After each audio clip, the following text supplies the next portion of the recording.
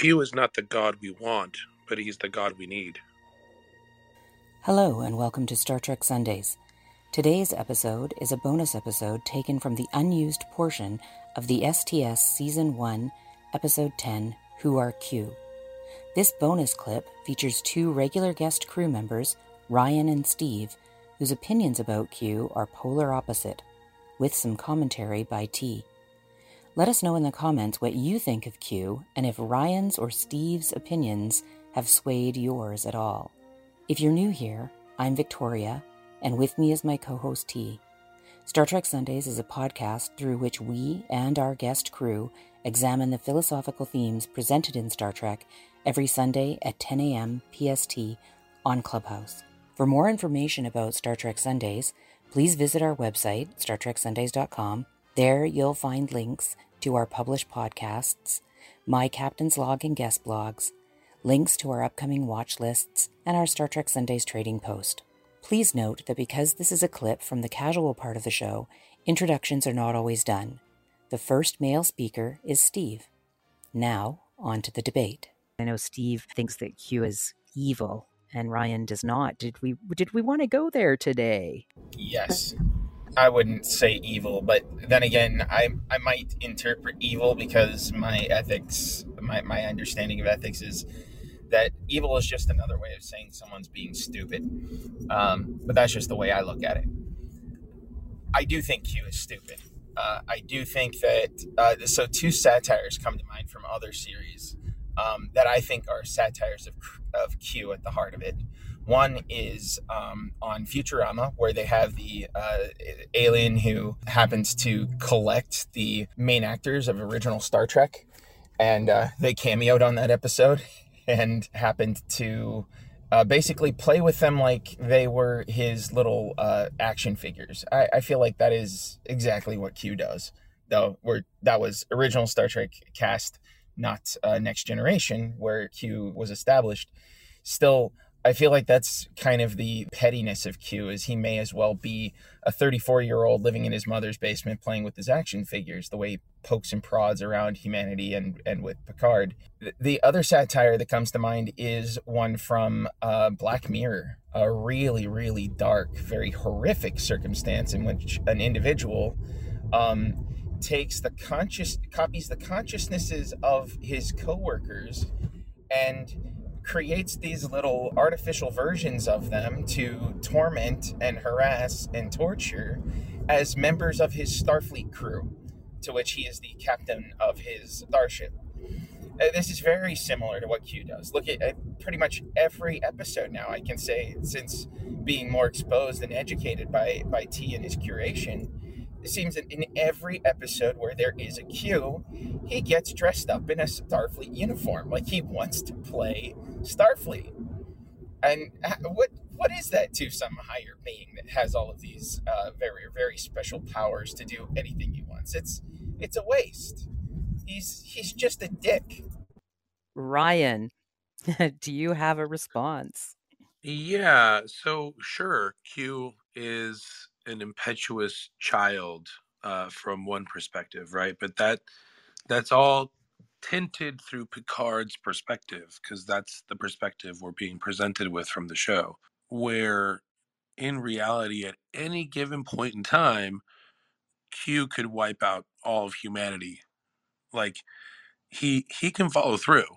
He's a threat in that sense, that like, if one day he wakes up and he says, you know what, I have judged humanity, he can just snap his fingers and there goes Earth and every human in the universe, right? So clearly his intent is not necessarily, I'm going to destroy these people.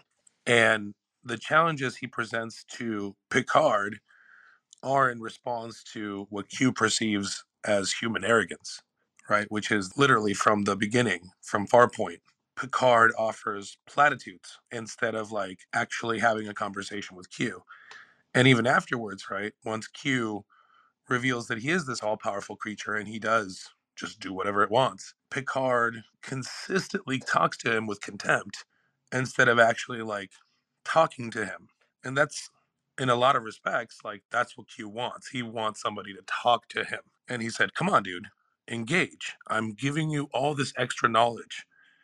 by showing you what's out there, by putting you in weird scenarios, by giving your subordinates the powers of gods and just watching them waste it away. And so, yeah, is Q a dick? Sure, totally. But does he have a point? I think he does. Steve, did you have a response? So you say, Ryan, that Q has a point, and you mentioned this, like, because Picard spoke in platitudes. When I saw that scene, all I saw was Q was making wide, generalized, vague accusations and attributing all of humanity's sins onto Picard himself or his crew, him and his crew. And Picard just gave vague, generalized responses like, yeah, if we experience a challenge, we're going to try to meet the challenge. I don't know what you want from me, man. And that Q kind of took as a sign to be this narcissistic arrogance in response of being like, oh, you think you're so special. I didn't hear Picard say, like, we are the ultimate supreme, high-end, platitudes of, like, we are holier than thou. He's just like, yeah, I don't know what you're asking of me. If you give me a clear situation, I'll try to meet your challenge as best I can. And if we fail, then we fucking fail trying. What more do you want? And to that effect, I do think it's like Q is essentially coming to humanity and going, I'm smarter than you, ha ha ha ha. When in actuality, I think it's more likely the case he's just this, like, the most low-end, low IQ individual of his own species, constantly made fun of for it. And so he turns to humanity to have a better comparison and feel bigger than us and feel better than himself, or better about himself for it. I think you're right to say that Q is in these cases and in almost all cases pushing the buttons, turning the dials, and seeing what happens. He's a cat who's playing with a mouse, but he's not doing it in a way that is designed to ultimately hurt the mouse. It's more like designed to teach the mouse how to avoid cats. I think that's like the ultimate lesson that he's sort of providing, the Picard and the crew with, if that makes sense.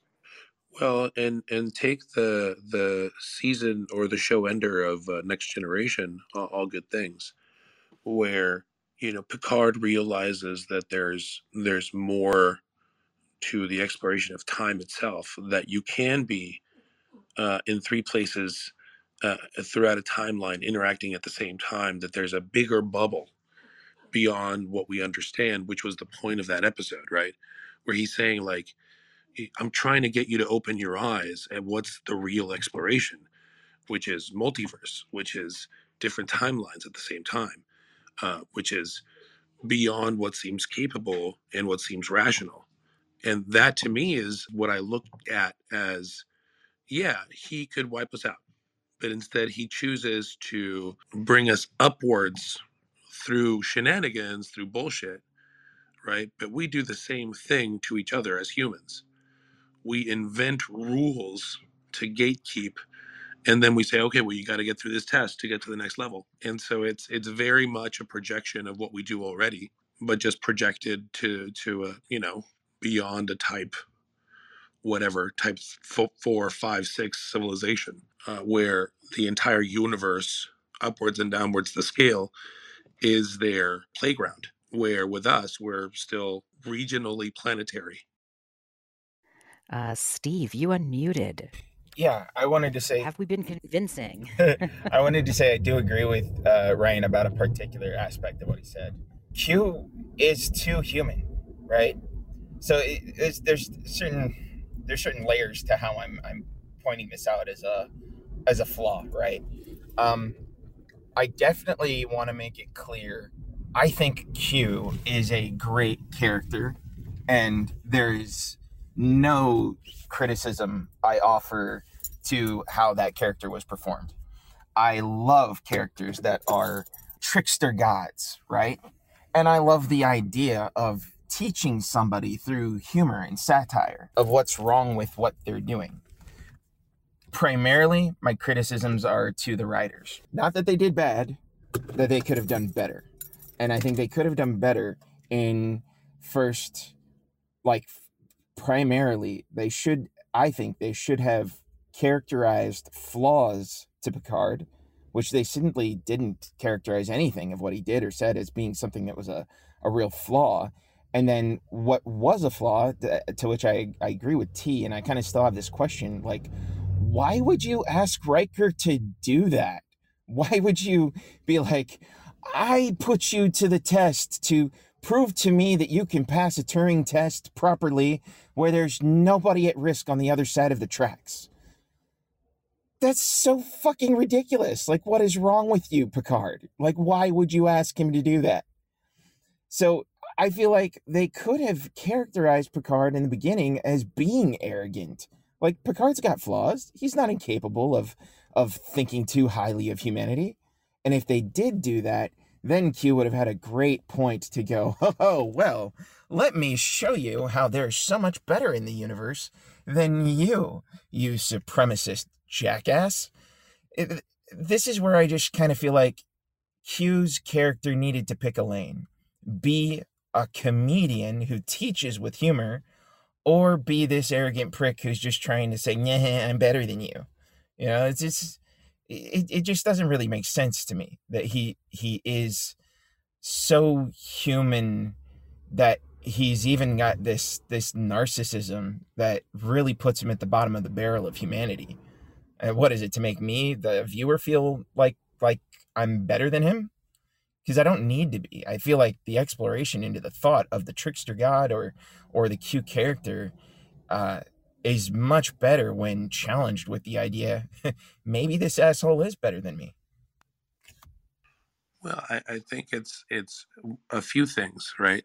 It's that, yeah, he is this omnipotent power, and with that power there comes an arrogance, right? Which is the idea of too much power leads to flaws, to increased personal flaws.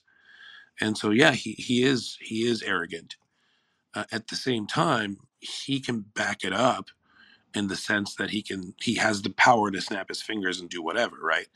But at the same time, he's trying to get to a point. And I think that there's value in that. And I'm not saying that Picard is necessarily arrogant. It's a very sort of Federation response that he gives, right? It is measured, it is well thought out. But the reality is that humans were not ready to encounter the Borg. And even if they had continued on without ever encountering the Borg in that century, when they finally did meet something like that, it would have been disastrous. So I still think that there are more signs that Q as a character did everybody else a favor. And also the way he behaves could just be how he sees human behavior. It's weird. It's like, I'm trying to talk to these humans, so let me behave like a human. And there is the criticism of the behavior. It's important to remember that Q loves humans and he loves Picard. And so what he was doing here wasn't actually shaming him. He was showing him why he loved him. He was showing him, because you can rise above that, because you can be better than you have in the past, and you're going to show me that. And in doing so, you will show yourself how you are better. So in a lot of ways, I feel like, Q was teaching Picard a lesson about himself. Q is not the god we want, but he's the god we need. Thank you for listening. This is Star Trek Sundays on Clubhouse. Our regular show is Sunday at 10 a.m. PST. To be notified of future shows, please join the club on Clubhouse and our mailing list at StarTrekSundays.com. Today, we shared a bonus clip regarding Q from Season 1, Episode 10, Who Are Q? Next week, we'll be posting Part 2 from Racism to Transhumanism, Season 2, Episode 1. And we hope you have a great day.